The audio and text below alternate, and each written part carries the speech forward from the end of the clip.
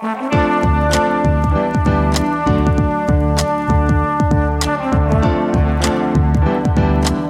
listening to the Co-Main Event Podcast. And now your hosts, Ben Folks and Chad Dundas. That's right. You're listening to another episode of the Co-Main Event Mixed Martial Arts Podcast. I'm Chad Dundas, alongside Ben Folks. We're both senior writers in MMA for The Athletic, and we meet here every single week to chop up all the prominent, newsworthy, and hilarious happenings in the world of mixed martial arts. Ben, the people who are used to live streaming this podcast and seeing our beautiful faces on the YouTube videos maybe going to be a little bit disappointed this week. Well, hopefully it'll just be for this show. We're still figuring it out. YouTube, they did away with the Google Hangouts live streaming function that we love so much. A lot of people seem to love it. Yeah, it was very easy to use. So, of course, it made sense to just completely ditch it, I guess. But we think we have a plan that might work. We have a couple different plans. One of them eventually is going to work. But I think that we should be back up and running on this live streaming by Wednesday, which is good since we're scheduled to do a live chat. I don't know how else we'd do it. So yeah, I think we'll be okay. It seems to be a primary function of the internet that motherfuckers can't just leave well enough alone. Nope, just can't let shit be existing and working. Like this whole Twitter redesign that they did. I don't care for it. I don't care for it either. You know what the worst part about it is? What? The GIF integration into tweets when you're on desktop, like when you're on your actual laptop. They went in and made the GIF selection process entirely more cumbersome than it either needed to be or it used to be. Would you say you find the new GIF selection process onerous? Onerous is a great word for it. You got to click like 2-3 different things that you didn't have to click before. People say like the pioneers had it hard, or like people like during the bubonic plague. If they only knew how onerous the GIF selection process would get. It's downright onerous, yeah, is what it is. It's just, dysentery I'm sure really sucks out there in like a covered wagon. But the GIF selection process is onerous. It's like 2 more things you got to click. Just doing that tiny little motion with your finger. It's onerous as hell, man. Onerous AF. A lot of you out there might know this already, but I got a new book coming out in January. My second novel, a thriller mystery called The Blaze, hits shelves January 21st, 2020. But that doesn't mean you should wait for the new year to go get it. No way. Here's the thing, guys. As a young, well, let's be honest, not that young. No. Middle-aged. Not even youngish. As a middle-aged up-and-coming writer, pre-orders are very important to whether my publishing company is going to let me go on and continue to write books. And you know that I want to continue to write books. Long story short, I need your support. Go out there today and pre-order the hardcover version of The Blaze at Amazon.com or Barnes & Noble or IndieBound or wherever fine books are sold. It'll help me out. And when it shows up at your house in January, it'll be like you got yourself a present because you probably forgot all about buying it in the first place. I love when that happens. Then we'll both be happy. Yeah. You know what? Better yet, get drunk, then pre-order Chad's novel. Boom. Perfect. Get drunk. I don't know. Order 5 copies. Yeah. Just start, be like, oh man, I haven't thought about this ex-girlfriend in a long time. I bet she'd enjoy a copy of The Blaze though. Yeah, I still got her address saved in my shipping selections here on Amazon.com. Yeah. Nothing weird about that.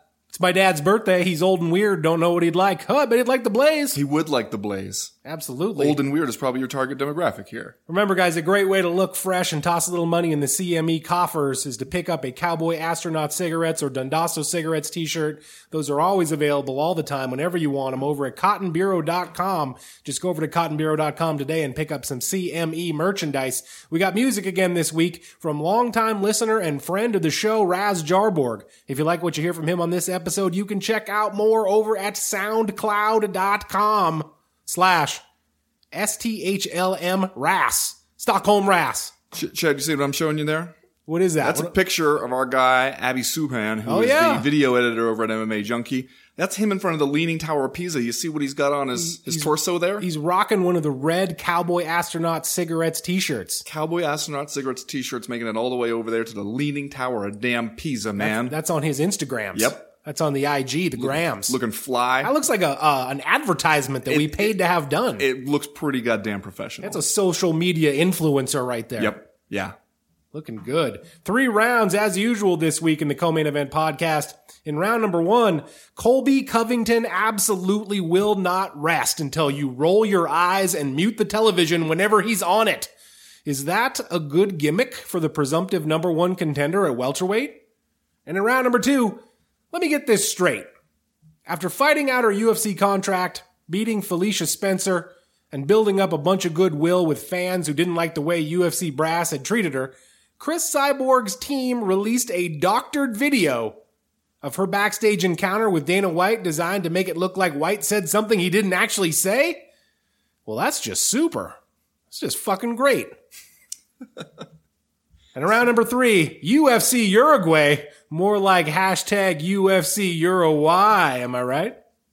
But that was my plan. I was going to be the guy who pronounces it Uruguay. Well, you can do that. The for real rest way. Of the show. So like the same way, like when you want to be an asshole and let people know you're an asshole, you pronounce it Guatemala. Yeah. Hashtag Uruguay. Uruguay. Am I right? I feel like I'm nailing it.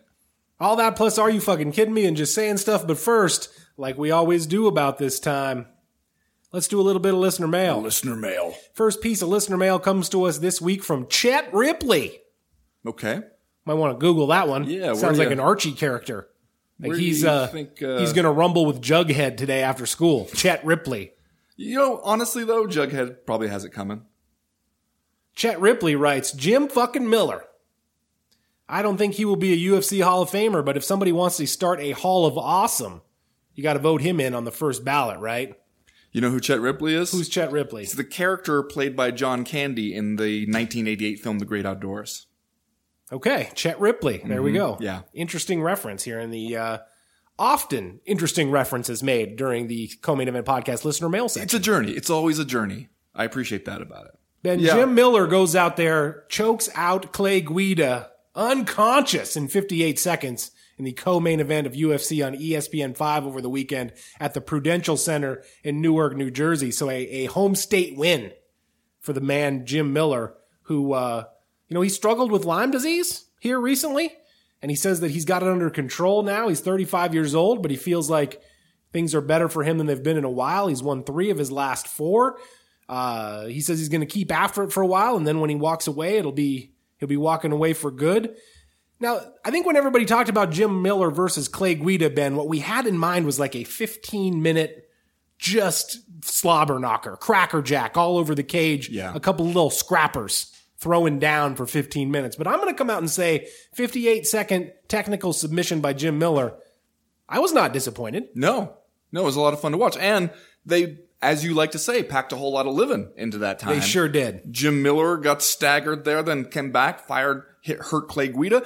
And then you don't often see people get put to sleep with the arm-in guillotine. It's a tough guillotine, I think, for people to finish because instead of the usual guillotine where you're just pulling up basically with your forearms across the guy's trachea, that one you kind of have to use your legs and your body together to like pull him in and kind of like you're putting a kink in a hose. Like that's how that choke works. It works differently than the regular guillotine, and it's tougher for people to finish. And to be able to put a guy to sleep that quickly with it, that's a guy who, you can tell by the way he jumped into it, pretty damn confident in his guillotining abilities. Yeah, that's a Brazilian Jiu-Jitsu black belt who's been around the block a few times. Yeah.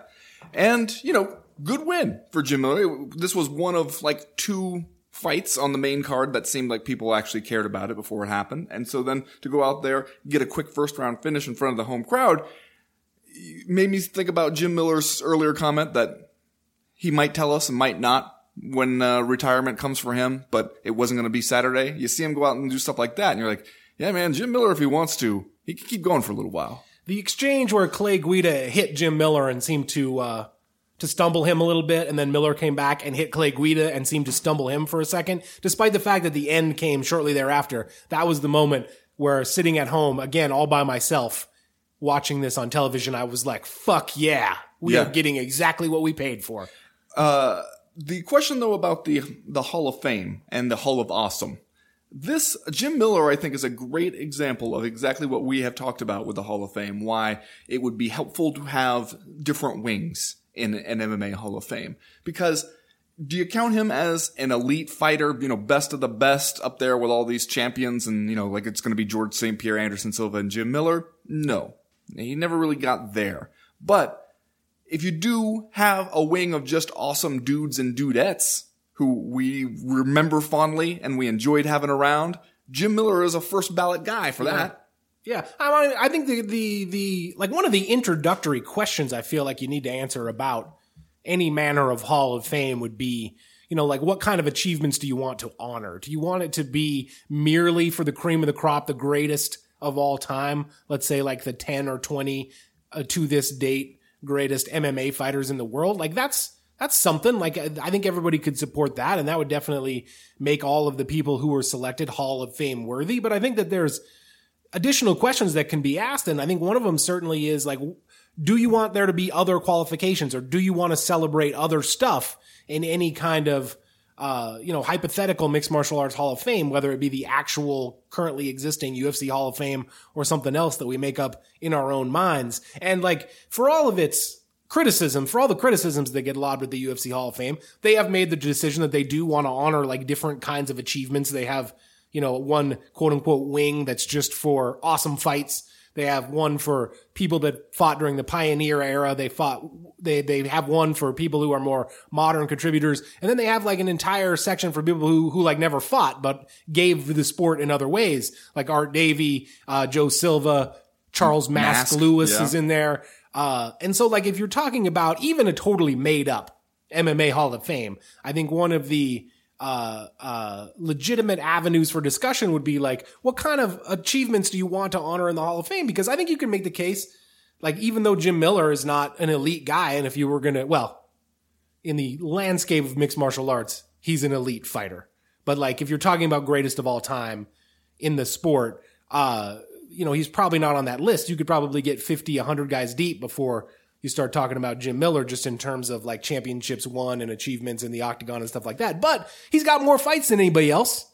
He's been around for a long time. Like, I think that there is a case that could be made that there could be a Hall of Fame, some kind of Hall of Fame, honor for people just who experience that kind of longevity. Yes. Because like, how long is the average UFC career? Like 3 fights? Yeah. Before you get banished back to the independent circuit and you languish there until you decide to just go be a mechanic or whatever? No, especially in this sport and at this level, longevity should count for something, and for a big something, because it's not just that you've managed to stay good enough to not get cut. You've managed to stay good enough and like healthy enough to keep getting in there and doing this in a sport that is basically designed to break down the human body. So yeah, I think that should definitely be a qualification. And you have that awesome dude wing, I'm telling you, and there could be a sports bar in there, and we're selling awesome dude hot wings in the awesome dude wing of the Hall of Fame. A lot of branding opportunities. Jim Miller's on the wall in that place. Jim Miller made his UFC debut October 18th, 2008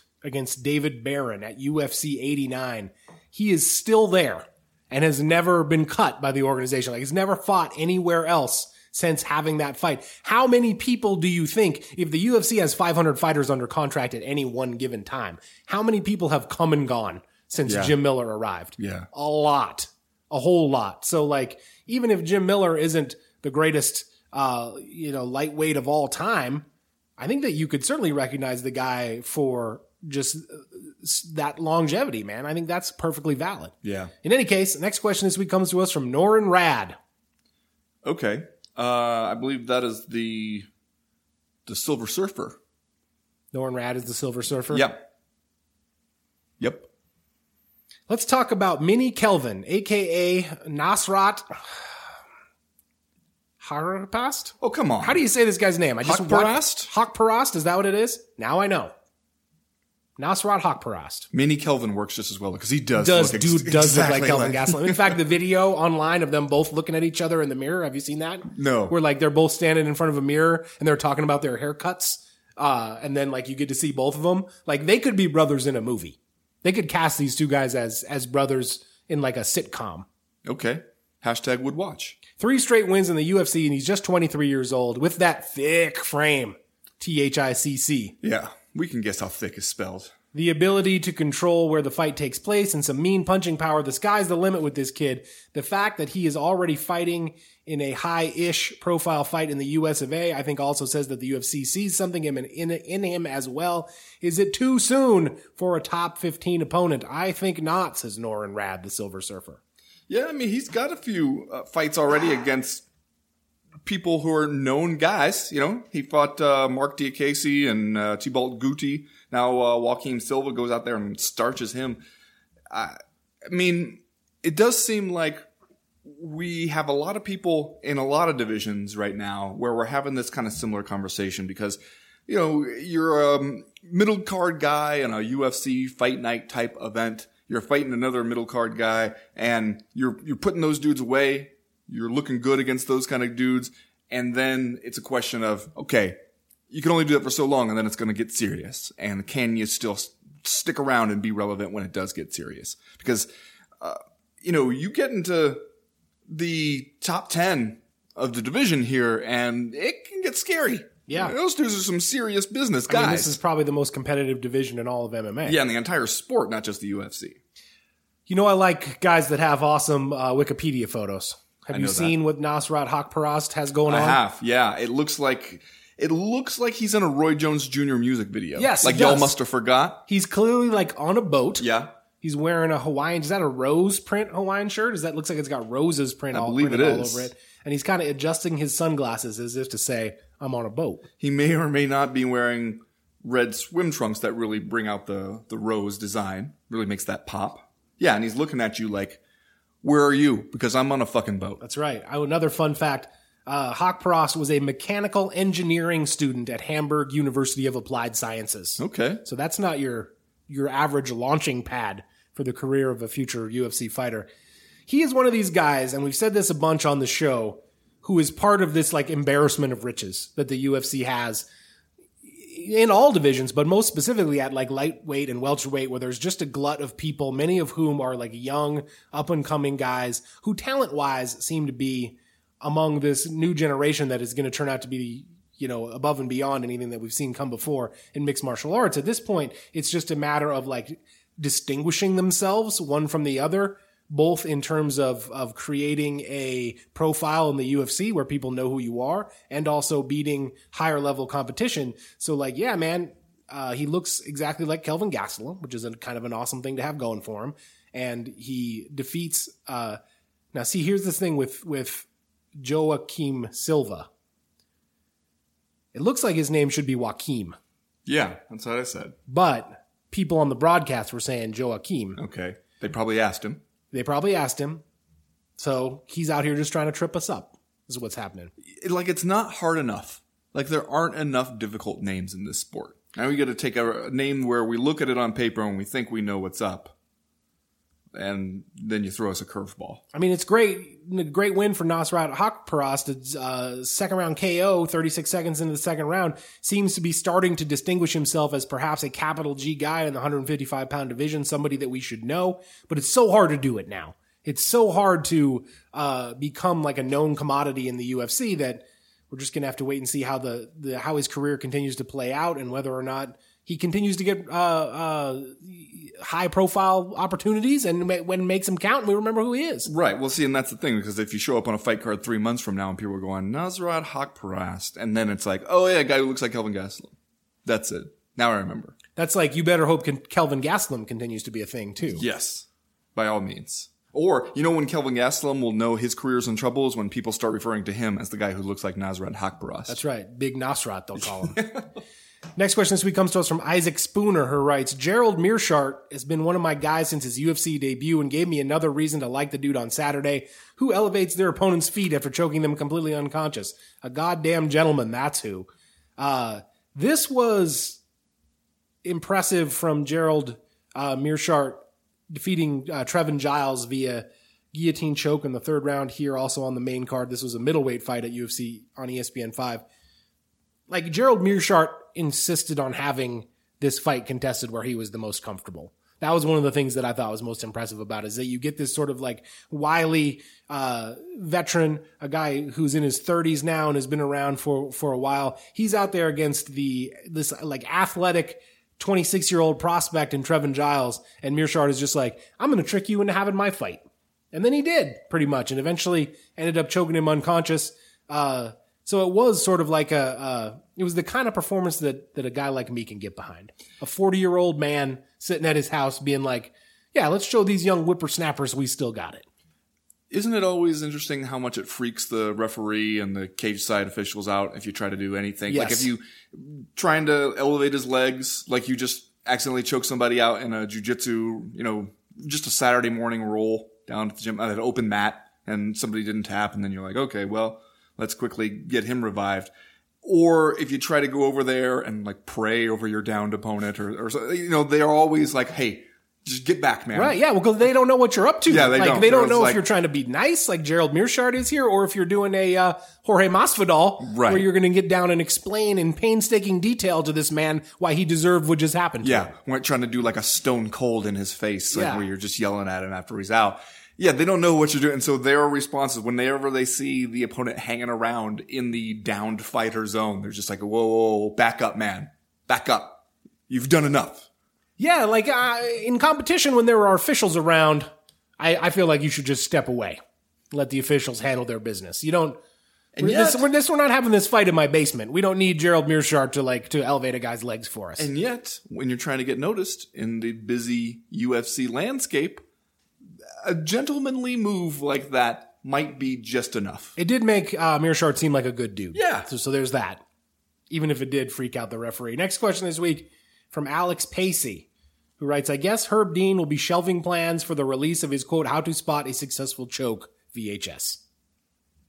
I mean, this was kind of a weird event in that 3 different people lost by technical submission. Yeah. Meaning that they got choked completely unconscious. You had Lucy Pudilova against Antonina Shevchenko. You had Trevin Giles against Gerald Mearshart, like we talked about. And then you had Clay Guida against Jim Miller in the co-main event. And they all kind of happened in different ways. Yes. Like, Giles tried to tap, yeah, right? But like the ref was on the other side of his body and couldn't really see it. And he was moving just as the tap was happening. So, and he, he's probably trying to wait until he absolutely knows that he's not going to escape from this before he taps. Right. And so if the referee doesn't see it right, we've seen plenty of instances where somebody goes to tap and either they just begin the tap or they don't quite make it and they're unconscious because they were already walking that fine line since there's, we're doing this for money. So you really want to win. I don't blame Herb Dean at all for the one with Jim Miller and Clay Guida though, because if the fighter's not going to tap, then I don't know what you want the ref to do. People were complaining like, oh, hey, why did it take him so long? He's reaching in there, grabbing his arm, trying to see if he's still out. And it's like, that guy caught a lot of shit for thinking Robbie Lawler was out. That's the thing against Ben Askren. And then, so when he finds himself in another situation like that, he's going to make sure the guy's out. And with the blood choke kind of stuff, it's not like it's a super high risk if he stays in there 1 or 2 seconds longer. Yeah, it's not like, okay. It's not as though there were any situations on this card that seemed like they were dangerous. And like you said, there's been a couple of high-profile instances recently where fights got stopped, and it turned out that the person who was being choked was not necessarily in any kind of trouble, was not about to tap. Robbie Lawler, obviously, against Ben Askren is a great example. And then who else just recently got screwed? Jason High? It was her, it might have been. No, it wasn't Jason High. It was Will Brooks. Will Brooks, there you go. Over there. I think that's in PFL. Is that where he was? Somewhere. He was in a choke, and ref called it off, but he wasn't in any kind of trouble, at least by his own estimation. So it seems like referees are being a little bit more cautious right now, probably because of high-profile snafus, to make sure that they don't call off the fight too early. And again, it's just like one of these things that, again, we're just compounding how difficult these guys' job is. Like, you don't want them to call it off too early, and we're going to criticize them if they call it off too late. So they have to be there exactly on time, every time, or they risk the wrath of the social media world. But really, when you think about all the different ways a fight can be stopped, knockouts, technical submissions like being choked out or having your arm bent into a goddamn pretzel. We've seen fights get stopped that way, even if somebody didn't tap. The blood choke is the one thing where if it does go on a little too long, it's the lowest risk of any of those. Next question this week from presidential candidate Andrew Yang. It's good to hear from him. Yes, he's making time to email the podcast. But see, this is the rare one where, even though I know this is probably not Andrew Yang, he's a big MMA fan, so it could be Andrew Yang. He could be actually listening to the podcast. He could have us on his earbuds while he's getting fired up for the debates. Yeah. Walking around backstage, man, like, you fucking kidding me? You fucking kidding me? See, that's exactly what I would recommend for presidential candidate. Listen to our podcast. Andrew Yang writes, under the tutelage of Cody Rhodes, Cain Velasquez had his pro wrestling debut this weekend at Mexico's equivalent of WrestleMania. By all accounts, it was successful. With speculation he may go to AAA or AEW, which starts its television show in October. What are the chances MMA has truly seen the last of C-level Cain? Ben, did you see this? Some highlights from Cain Velasquez's wrestling match over there surprised, at Triple Mania? He was pretty good. He was good. And not just like in the serviceable, I'm not really a wrestler, but I'm going to come out here and do this. Like, he's doing high-flying shit out there. Yes, yeah. Hurricane Rana from Cain Velasquez in this match. I tweeted about it, how I was just mainly surprised and impressed that he was that good at it, but also, coming from this world and knowing the struggles Cain Velasquez has had, I'm watching him do some of this stuff, and I'm like, Cain, you're going to hurt yourself, man. Take it easy. Yeah. But really, if he can be this good at this, I don't know if I would even mess around with MMA anymore if I'm Cain Velasquez. That's what I was going to say. Like, does he, well, I guess it may in large part depend on the paychecks, but like, does Cain Velasquez really have any reason to come back from mixed martial arts aside from the fact that he may just like have that competitive spirit in him that he wants to press on and keep going? Because, it's not as though the guy really has anything left to prove to us. Like, he was a UFC heavyweight champion and a damn good one. He was regarded as perhaps the future of the division and didn't necessarily have the longevity or the physical health to live up to those expectations. But at the same time, like, what is that really? Like, we thought he was going to do more than he did. I don't know. He did okay. He was the champion. Yeah, did pretty well. Fought on the first show on Fox, had a series of fights against Junior Dos Santos. It was a really, really good heavyweight champion. And like, if his body will hold up to it, and if he can get paid some money and he's good at professional wrestling, like, not that it means anything, but he has my blessing to go off and do that and hopefully be happy and live the rest of his life in peace and harmony. Doing crazy high-flying maneuvers. I like that Cain Velasquez wore the mask, even though we all knew who that was. We see the tattoo, man. We know who you are. Yeah, like a mask with bull horns on it.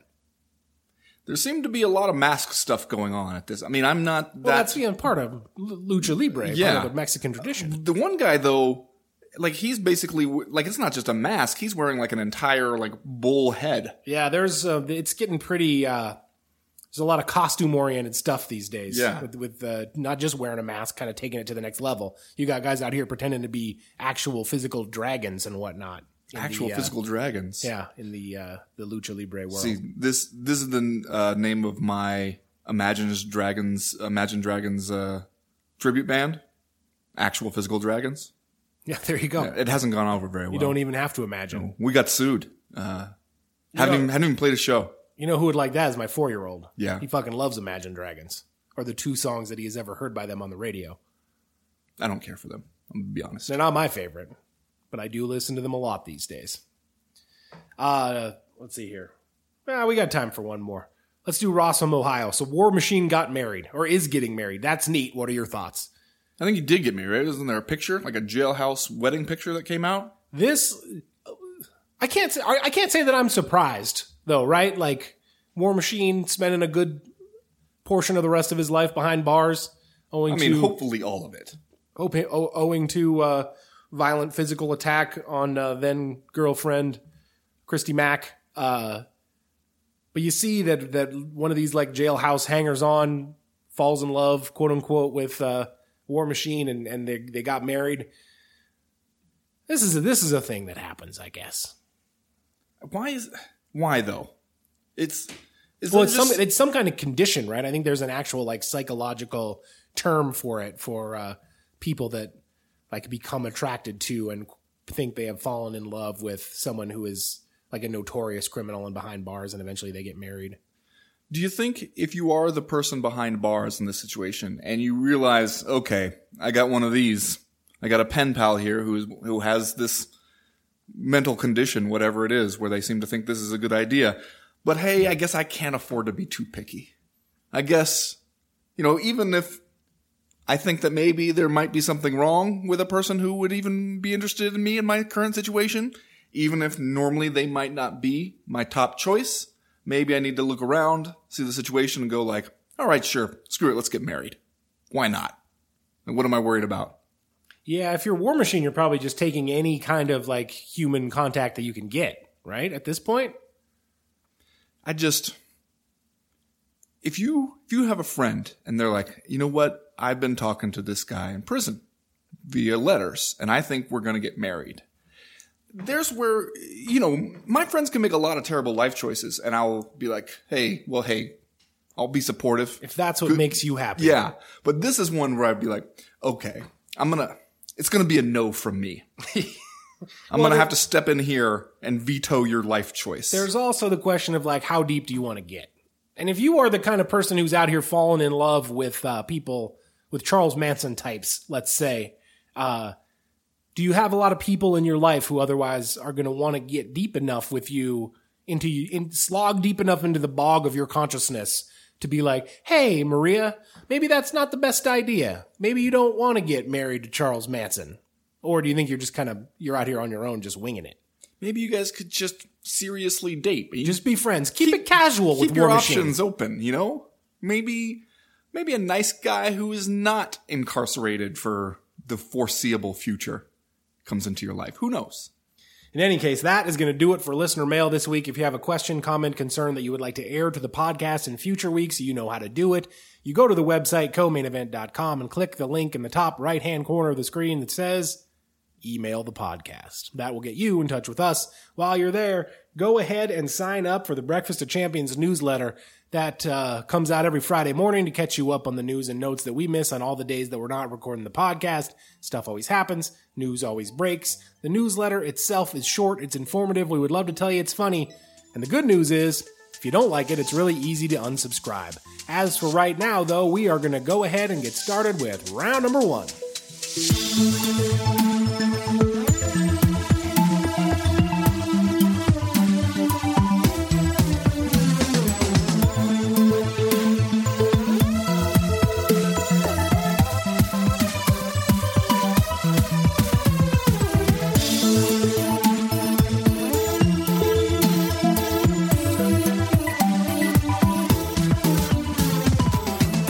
Ben, I think that there's a lot that needs to be said about Colby Covington. And some of that stuff may not be exactly what the listening audience of the Co-Main Event podcast tuned in to hear this week, but nonetheless has been made a topic by Colby Covington and continues to be the defining characteristic of Colby Covington's rise through the welterweight division, and therefore we need to spend a little bit of time talking about it. However, this is my Stephen A. Smith transition here. Okay. However, let's talk first about what he did to Robbie Lawler in the main event of UFC on ESPN 5. He beat Robbie Lawler from pillar to post in this fight. There was never really a time when it seemed like Robbie Lawler was about to jump up on the table and win this thing. This was basically the Colby Covington show for 25 minutes.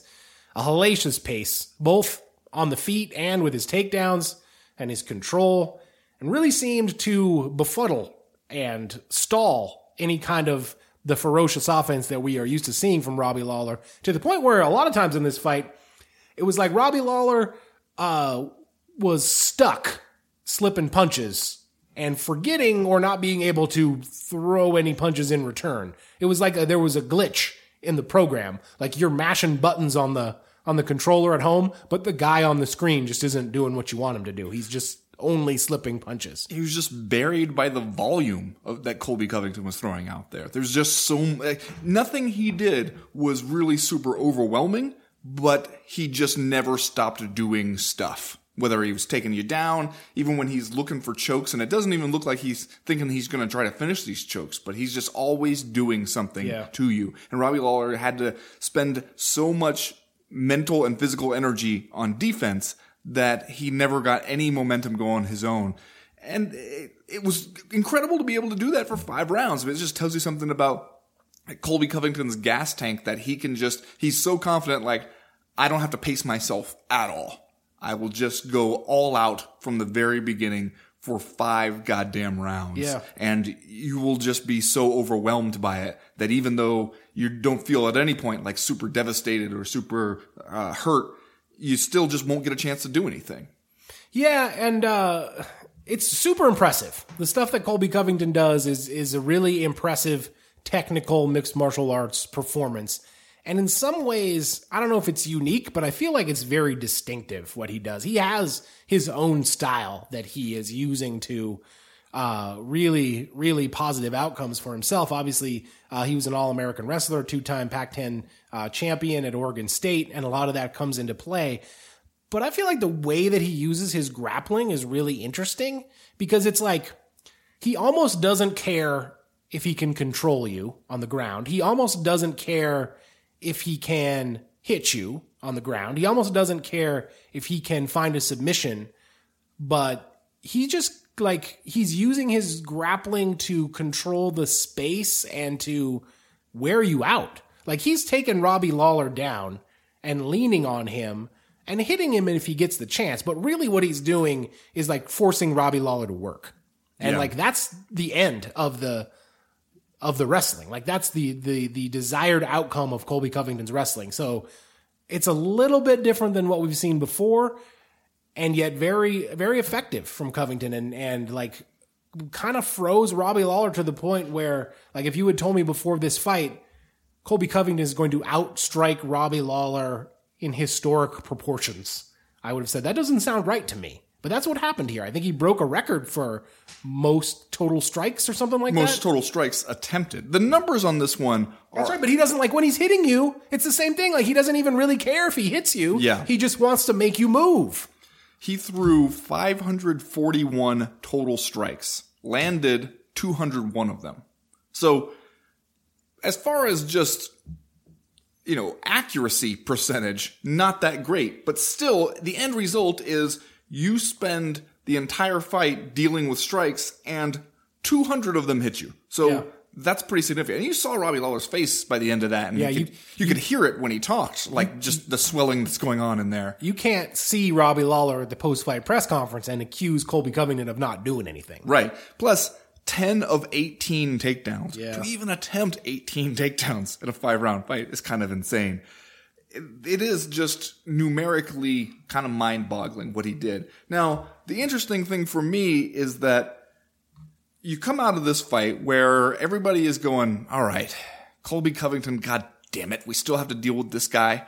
We're sick of his gimmick. We're sick of everything he does.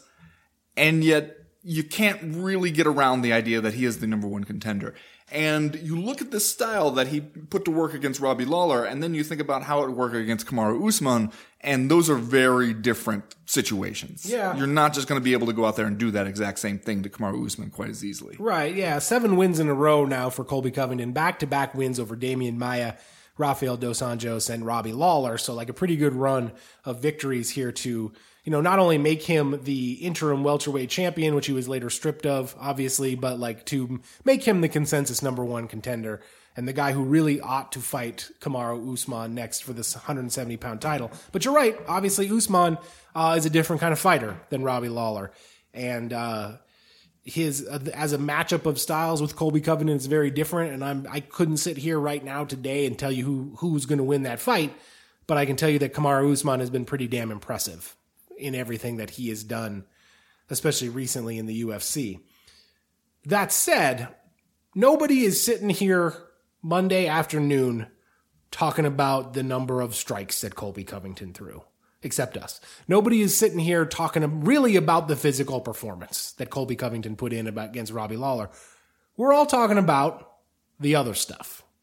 These essential things that make Colby Covington in this MMA landscape. For instance, a Matt Hughes train joke in the immediate aftermath of beating Robbie Lawler? Yeah. And look, no one is also making an argument that Matt Hughes seems like a cool dude. But he almost died when he got hit by a train. Yeah. And so that makes... And he's Robbie Lawler's longtime friend. Yeah. Weird, nonsensical, out of place... diss on Matt Hughes for getting hit by a train that Colby Covington did live on national television. Just another flag, a red flag up in the air that says Colby Covington is doing this shit on purpose. Yes. Like he is not maybe this is an extension of Colby Covington's natural personality, but this is an act. You could tell that from the Matt Hughes joke, and you can tell it from the fact that Colby Covington employed Kurt Angle's WWE theme song for his walkout against Robbie Lawler, and basically invited all of the fans in the arena to chant "You suck" along with the music. Colby Covington knows exactly what he's doing with all this stuff, and he's doing it on purpose. And in fact, especially as it pertains to the Matt Hughes joke and the literally telling the sweat hogs in the arena at Newark to shut up while he was talking, he won't allow you to like him. No.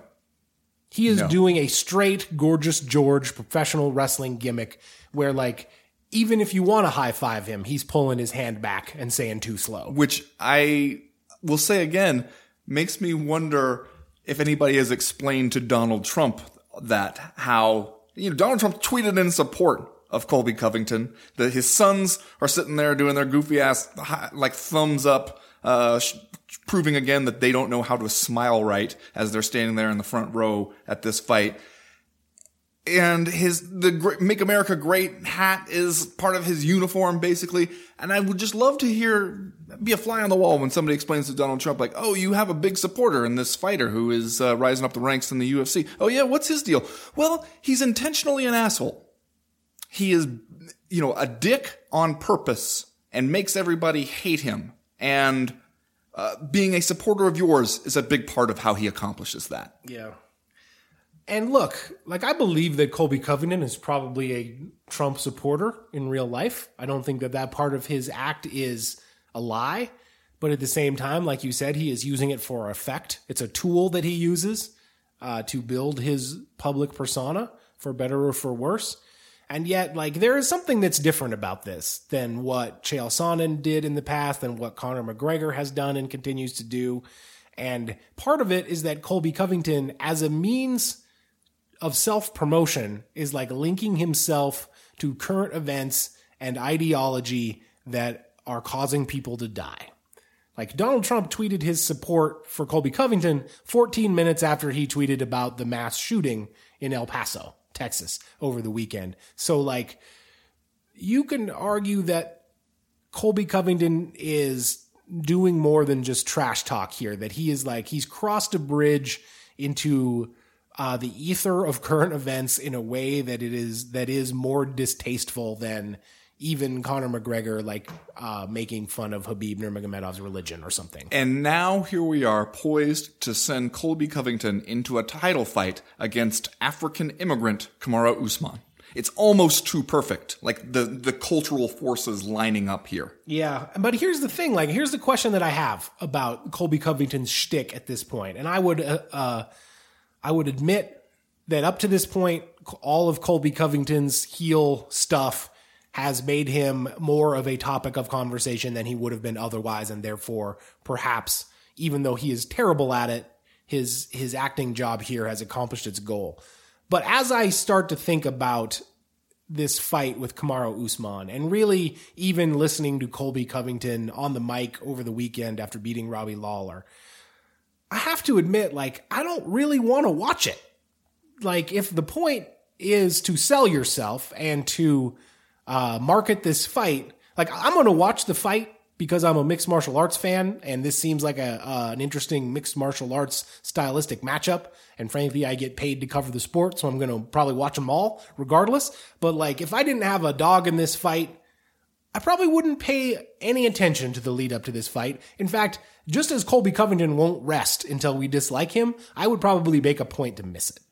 And that makes me wonder, is he really, is the thing that he's doing positively working in his favor at this point? Or would he have been better off to just win 7 fights in a row? No. I mean, I understand the point that you're making, but I also think, look around. Look at somebody like Leon Edwards. Do you think winning a bunch of fights in a row is all it takes? Because he's won a bunch of fights in a row. What's his winning streak at right now?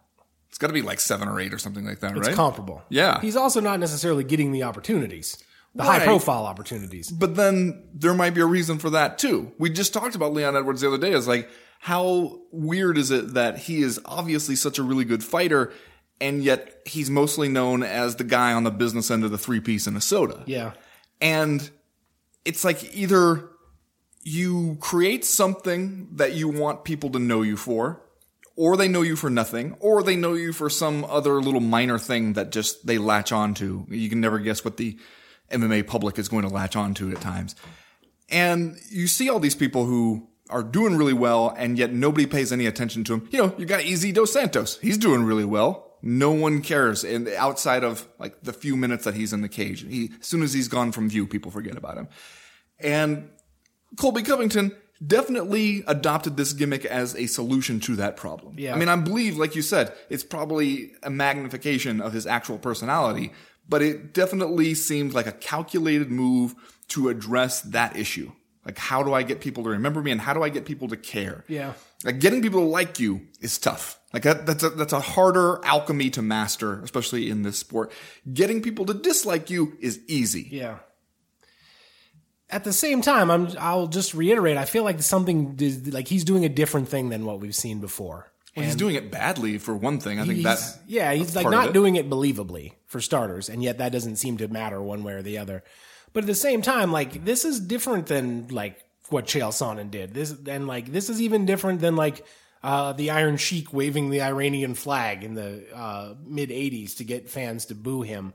Like, if you were a person in this country who looked at Colby Covington and were like, I can't watch this guy because I don't want to give any money or credence or attention to this particular ideology, which seems to have dragged us to a very precarious crossroads in this nation right at this time, I would be like, yeah, man, I understand. Yeah. I totally understand. And maybe there will be more people who are going to tune in because they either want to support Colby Covington or they want to see Kamaru Usman beat Colby Covington up.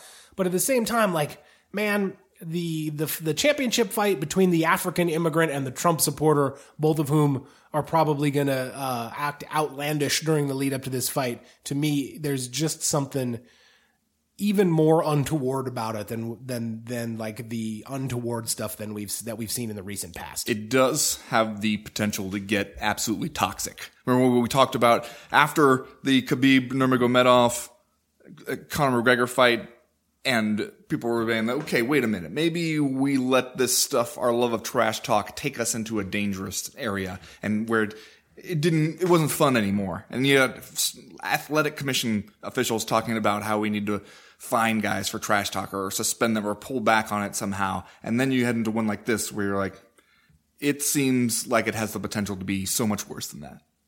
Yeah, no, I agree. Let's do Are You Fucking Kidding Me? And then we will move on to round number 2. Ben, what is your Are You Fucking Kidding Me? Do you see that fight between my dude, ice hockey player extraordinaire, Scott Hot Sauce Holtzman, and Dong Hyun Ma? Yeah, this is a fight between two guys who did not give an F. That was a hell of a fight for as long as it lasted. Went 2 full rounds before it finally got stopped because Ma looked like he was birthing an alien out of his left eye. Are you fucking kidding me? You see that shit? And honestly, he didn't seem nearly as bothered by it as basically everybody in the immediate vicinity right. who had to look at it. Yeah. Are you fucking kidding me? Are you fucking kidding me? It was a hell of a fight, though. It was a hell of a fight. Did you see the fight immediate previous to that where Darko Stosic took on a guy that we've all decided we're just going to call Kennedy? Yes. What do you got on the last name here? Nezchuku? Zakuku. I don't know. Even on the broadcast, we were just going Kennedy. Straight so across easier. the board, Kennedy. It's Kennedy. Are you fucking kidding me? How is Darko Stosic going to look completely surprised and aggrieved when he loses the unanimous decision here in a fight where he lost 2 points, Ben? He had 2 points taken away from him for low blows, and yet he's going to make the Diaz face when he loses the decision. Like, his mind just got blown that he lost that decision. You fucking kidding me? Yeah, man. I mean, you got to know once you have lost the second point that you need to go out there and finish that fight. Even if you dominated all 3 rounds, even the judges by the second point deduction are looking at you going, man, fuck this guy. Lucky you didn't get disqualified. Although my favorite part about that, Gary Copeland. I was just going to say, shout out to Gary Copeland, frankly, in this fight. Lil Brock. Lil Brock, yeah. They had the shotgun mic working on Gary Copeland during this thing. You could really hear him talking through his thoughts here. Yeah, you know what? I thought he did a good job. I thought in a weird-ass fight where you're going to take 2 points away for repeated low blows, at least, he maintained his operational control. Here's my favorite quote from him after he takes the second point away, I believe, talking to Darko Stosic. Stay away from it. It's not a good zone for you, brother. It's not a good zone for you. He's not wrong. No, he's not. No, he's not. Anyway, that's going to do it for round number 1. We'll be right back with round number 2.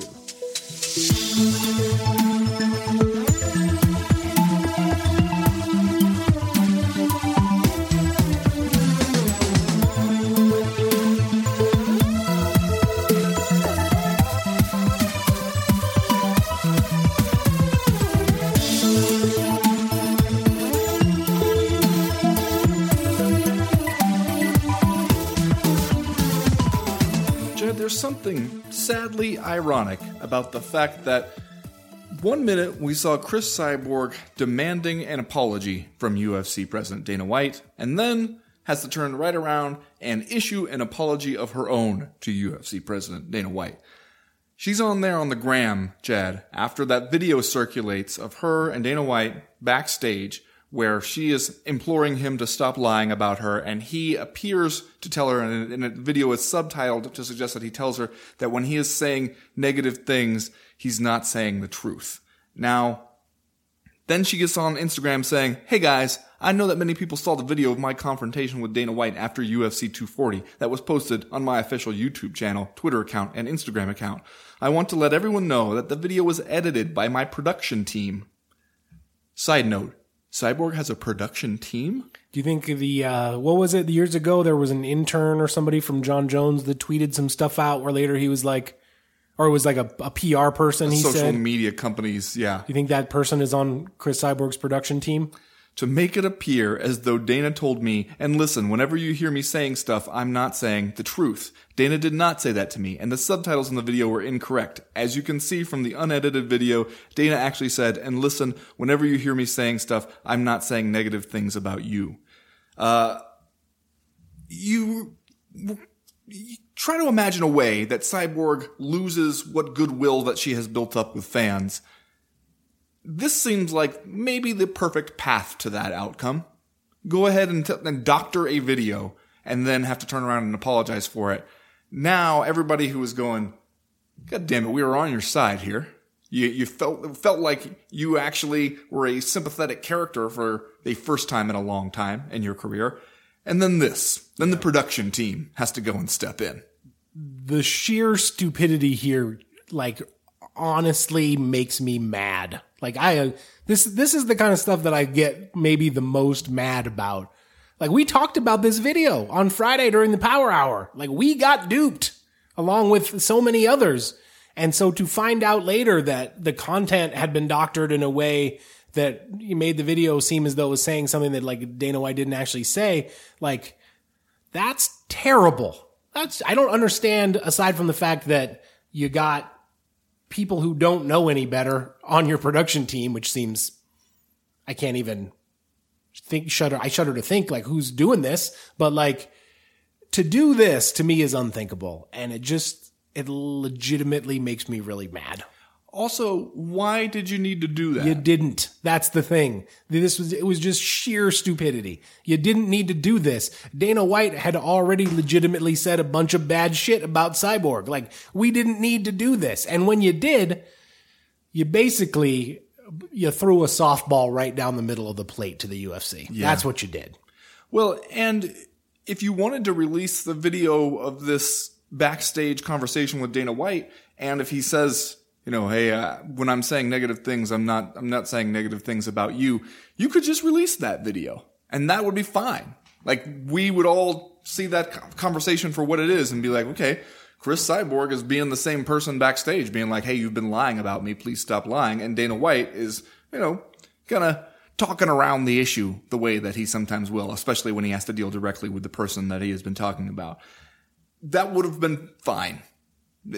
I don't know what the thinking was here behind, the production team, which, what do you think the production team is up to right now?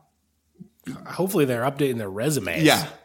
Yeah. You would think so, right? If in fact there is a production team that is responsible for this. But it's just like, well, for one thing, it threw the whole sudden change from Dana White into a sharper contrast, didn't it? Where he was like, okay, we're releasing Chris Cyborg from her contract.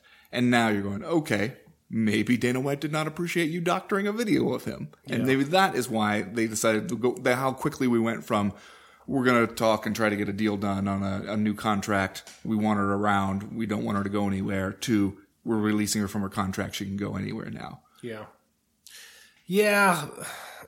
And I guess to just spin it forward a little bit here, like what happens now? Because she did put this apology out on the grams. He responded to it, if I'm not mistaken. I think he said like he appreciated the apology. He appreciated her like setting the record straight.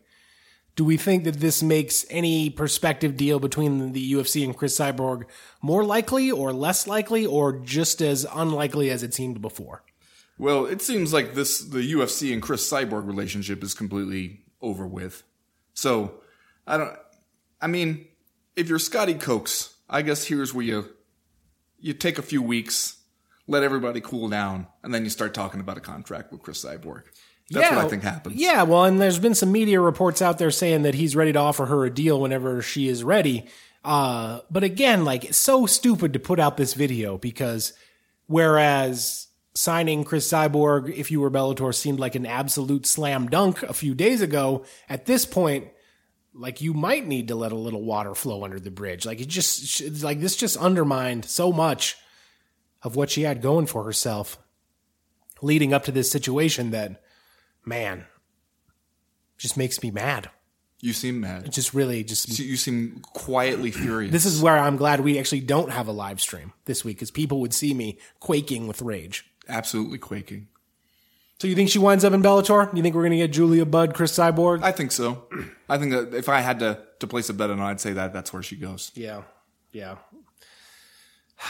I don't know, though, man. The real question is then, if you're Amanda Nunes watching all this, you're going, all right, what now? Now, like, Cyborg is going to be gone. That rematch seemed like the biggest money fight that was possible for me. Now, shit. Can I fight somebody from the production team? Yeah, well, the UFC, like, if you're the UFC, do you even soldier on with this women's featherweight division? Because a lot of it, seemed to be predicated around Chris Cyborg. Like, we can say everything we want to about like all the stuff Dana White said and how they may or may not have treated her while she was under contract, but like, they did promote her. Like, I think you got to give it up to them for like basically creating this women's 145-pound division and like doing their best to like put a championship on Chris Cyborg and have her have these fights. Now that she's gone and Amanda Nunes, she's still the champ. She's got the bantamweight and the featherweight titles, but at the same time, who's even left up there? Yeah, but I think the whole reason you definitely don't want to get rid of the division right now if you're the UFC is because you want to keep getting all the mileage you can out of that champ thing. That's true. And it doesn't work as well if the division doesn't exist. Yeah, if there's any instance where you have like or you should have an interest in having a champ, that's probably it right there. Because that's one thing Amanda Nunes has that's easy for you to promote about her. At the same time, like, if you're going to have the women's 145-pound division, let's get some athletes in there. Like, I don't know what you got to do to make it happen, but it would be nice to have like a workable top 10. It would be nice to have some fights there. It would be nice, wouldn't it? Instead of just kind of taking every opportunity as a one-off, but I guess that's where we are. You want Chris Cyborg in Bellator or the PFL? Like, I still think the PFL would be awesome, but I understand that it seems like Bellator is a little bit more of a realistic opportunity at this point. I wouldn't be mad at if she ended up in the PFL $1 million tournament for fighting Kayla Harrison. I'd get into more that. fights, it seems like, for her. Yeah, maybe. In any case, that's going to do it for round number 2. We will be right back with round number 3.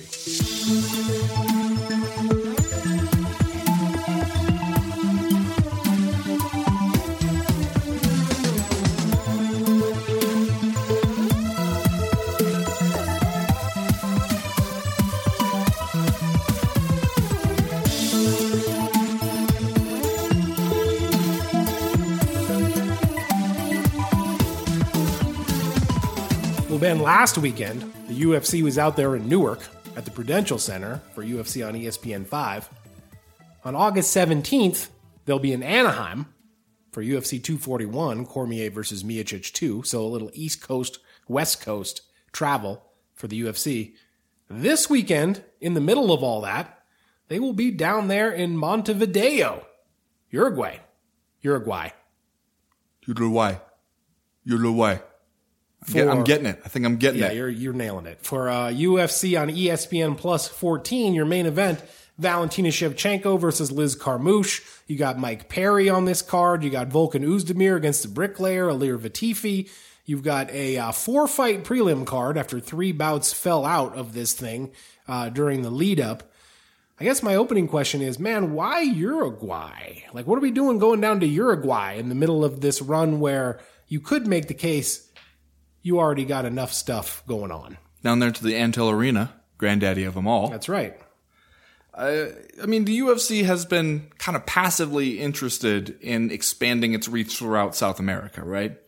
Yeah, and Valentina Shevchenko is a South American resident. She lives in Peru.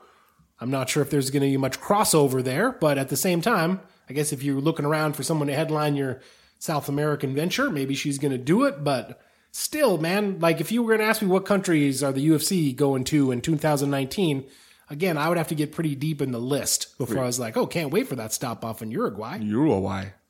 You're crazy like about it. Maybe do that pronunciation practice after we're done with the show. I think it's going really well. Yeah, it also says something here, doesn't it, that where we think we're at with Valentina Shevchenko and the women's flyweight title, because, okay, you just had that crazy head kick stoppage. Everybody loved that. Next up, we're going to have you main event ESPN Plus event for us, you know, in your home continent. So there's that. And we're just kind of going to pick a name out of a hat. Liz Carmouche. Sure. Yeah. There you go. And look, Valentina Shevchenko fought Joanna Jędrzejczyk in December. She came back, fought Jessica Ai in June. Now she's going to make a pretty quick turnaround to fight Liz Carmouche basically in mid-August here. It seems like, at least in 2019, she's a little bit of a workhorse here for the UFC. Maybe they're looking around at the champions being like, okay, who's ready? Who can do this? And Valentina is saying that she's ready to carry the load. Put me in. I guess so. It does, though. If we were hoping to use some of these events to help build up and sell the big pay-per-view coming up here with DC and Stipe Miocic again, you had the UFC on ESPN at a Saturday afternoon event with a main card that really had only like 2 fights that people knew about and were talking about beforehand. Then you turn around and you go for an ESPN Plus event down there in Uruguay, and it doesn't have a whole lot on there that's really going to get people to drop what they're doing. If we were hoping to use these as the runway to get to UFC 241, I don't know how successful it is. Yeah, at least this one is on in normal hours, right? You got your main card kicking off here on ESPN Plus at 6 p.m. in the One True time zone, 8 p.m. Eastern time, and your prelim card at 3 p.m. in the One True time zone, 5 p.m. Eastern. So people will at least be able to find it. We got some emails to the podcast this week from people who were saying, man, I was just trying to figure out what time UFC on ESPN5 even started. So I checked out the UFC's website to see an update that Robbie Lawler had gotten his ass kicked by Colby Covington. So, yeah, at least this one will be on kind of in primetime hours where people are used to seeing it. But it does feel in many ways, doesn't it? Like, the point of some of these UFC on ESPN Plus events are to run ads for the next week's pay-per-view? Yeah, but I don't know. I don't know if it's really working that desired function. I feel like if you were watching UFC Uruguay, you were already going to buy that pay-per-view. Yeah, that could be true. And most people, I think here is the part where I feel like the ESPN deal maybe works in the favor of UFC fans. Because I'm going to take a wild guess that most of the people who consume any part of UFC on ESPN Plus 14 are not going to do so live and in total. I bet the lion's share of the people who are, maybe I'm wrong, because I'm just guessing. I have nothing to base this on. Maybe everybody's going to watch it all the way through. I think what's going to happen is that the next day, a lot of people are going to circle back, watch the main event, which they break out usually to make it easy for people to do that. Probably click through the rest of it to make sure you see the Bricklayer and Secret of the Ooze, Vulcan Ozdemir. Been waiting for that one. Maybe you want to check out Mike Perry taking on Vincente Luque. But for the most part, and maybe anything crazy that happens. Maybe if there's a crazy finish or submission. But I think this is one of those ones where you're going to kind of bounce in and bounce out. Have you looked at the odds for Shevchenko versus Carmouche? I have not. Liz Carmouche is a person, despite the fact that she fought just in February, she beat Lucy Pudilova. I kind of feel like she's been under the radar for a while. Like when you announce Valentina Shevchenko against Liz Carmouche, I was kind of like, oh yeah, Liz Carmouche, I wonder what she's been up to. So she's not necessarily a person that I feel like we've heard a lot from recently. The odds have right now Valentina Shevchenko at about a 12-1 favorite. Goodness. Yeah. And that's on the heels of some fights where Valentina Shevchenko has been a huge favorite. Liz Carmouche, if you had $20 you never want to see again, you can get 8-1 underdog odds on her. Might as well, man.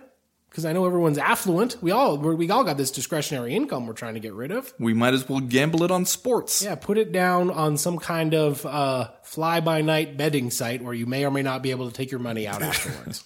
This is why you're my financial advisor right here. That's right. This is advice like this. No, it's lock solid. It's lock solid choices. Do you think that we're all just looking at this as like, okay, well, Valentina Shevchenko is going to go in there, roll over another challenger, and then we'll get back to the business of trying to find somebody who can test her? Yes. No chance for Liz Carmouche here? Well, no, there's always a chance. It's mixed martial arts, man. I just told everybody to throw their money down on her. So, of course, there's a chance. We saw when she almost pulled off the win against Ronda Rousey way back in the day. She wins more than she loses. She's 4-1 in her last 5 fights. Absolutely, there's a chance Liz Carmouche wins. I don't know that that's what's written on the whiteboard in the UFC offices. I don't know that they're like, okay, after UFC on ESPN Plus 14, what will we do with champion Liz Carmouche? How are we going to plot her rise to stardom? Yeah. I don't think that's what they're doing. I don't think so either. At the same time, you do make a good point about Valentina Shevchenko, who, is 5-1 in her last 6, and at this point has defeated Joanna Jędrzejczyk, Jessica Ai. She had that gimme against Priscilla Cachoeira, but she beat Holly Holm back in 2016. She's on her way to cleaning out this somewhat fledgling women's flyweight division, and it does raise an interesting point of man, what do you do with her moving forward? Although maybe if you got a question about what you're also going to do with Amanda Nunes, maybe another champion versus champion fight. Man, you've already had that fight twice. If you got a better option, lay it on the table. Mixed tag team. Okay, yeah. See what Cain Velasquez is up to. Mm-hmm. See if you can teach her the Hurricane Rana. Maybe we get an array of masks to choose from, actual physical dragons, and we're in business. There you go. I'm into it. Let's do it. All right, Ben, let's do just saying stuff, and then we'll get out of here for this week. Ben, this week, I'm demanding an investigation. Oh, no. I'm just saying. I'm demanding an investigation into Lucy Pudilova and whether or not she has any bones in her damn arm. Okay. Because she got that thing absolutely wrenched by the lesser Shevchenko, Antonina Shevchenko, this past weekend on UFC on ESPN 5. Didn't appear that did the trick. So Shevchenko had to retool, come back, and choke her out in the next round. I'm just saying, if you don't have any bones in your arm, that's a significant advantage. At least as it comes to submission defense. Yeah, I was going to say, seems like it might present problems in other areas. No, I don't know. I see no disadvantages. Okay. You think maybe... for one thing, I would like us to move to a place where we, instead of accusing one another of secretly doping, we're accusing one another of secretly undergoing controversial surgeries. Yeah, had her bones removed from that one arm. Now when she throws it, it's just like a flabby... It's like hitting somebody with a pool noodle. It's like one of those inflatable guys outside the car wash. Yes, exactly. That's what it is. Yeah. Don't fight those guys. They will not succumb to your armbar. Definitely don't try to armbar them. Yeah, you got to choke them if you're going to do anything. I'm just saying. Chad, do you happen to have open the fight card for Uruguay? Yeah. Close it right now. All right. Is it closed? Yes. I'm looking at Colby Covington, Robbie Lawler, Jim Miller, Nasrat See, I already forgot how to pronounce his name. I'm going to read to you 3 matchups. Oh, God. Well, I was just looking at it a minute ago. From the prelims. Well, then this should be easy for you. I was not looking at the prelims. I'm going to read to you 3 matchups from the prelims, except one of them, I just made up the names. This old song and dance. Let's see if you can guess. I absolutely can't guess. Which ones are real, which one isn't. Are you ready? I'm ready. Rogerio Bontorin versus Raulian Pavia. Fake. Sergei Lemkov versus Rafael da Silva. Real. That one's real. Geraldo de Freitas versus Chris Gutierrez. That's the 1, 2, or 3. Number 1 is the fake one. Rogerio Bontorin versus Raulian Pavia. That one is 100% real. It's number 3. 3 was the fake one. Geraldo de Freitas versus Chris Gutierrez. That one's real too. Wait, number 2 was the one that was fake? Sergei Lemkov, not a guy, made that up. Rafael da Silva, probably a guy, but not on this fight card. God damn it. That's the one I was really sure about. I'm just saying, I love this game. You really sold it. Yeah. Man. Good acting ability over there. It's the poker face. In any case, that is going to do it for this week's Co-Main Event podcast. Be sure to catch up with us next week. We'll be telling you about everything that happened at UFC Fight Night, Shevchenko versus Carmouche 2. We'll be looking ahead to UFC 241, where you got Daniel Cormier against Stipe Miocic. You got Nate Diaz versus Anthony Pettis. You got the Getting Off the Bus Championship on the line between Yoel Romero and Paulo Costa. A lot of good stuff going down at UFC 241. Probably going to be doing a fight party for that one over there at Ben Folks' house. Until then, though, we are done. We are through. We are out.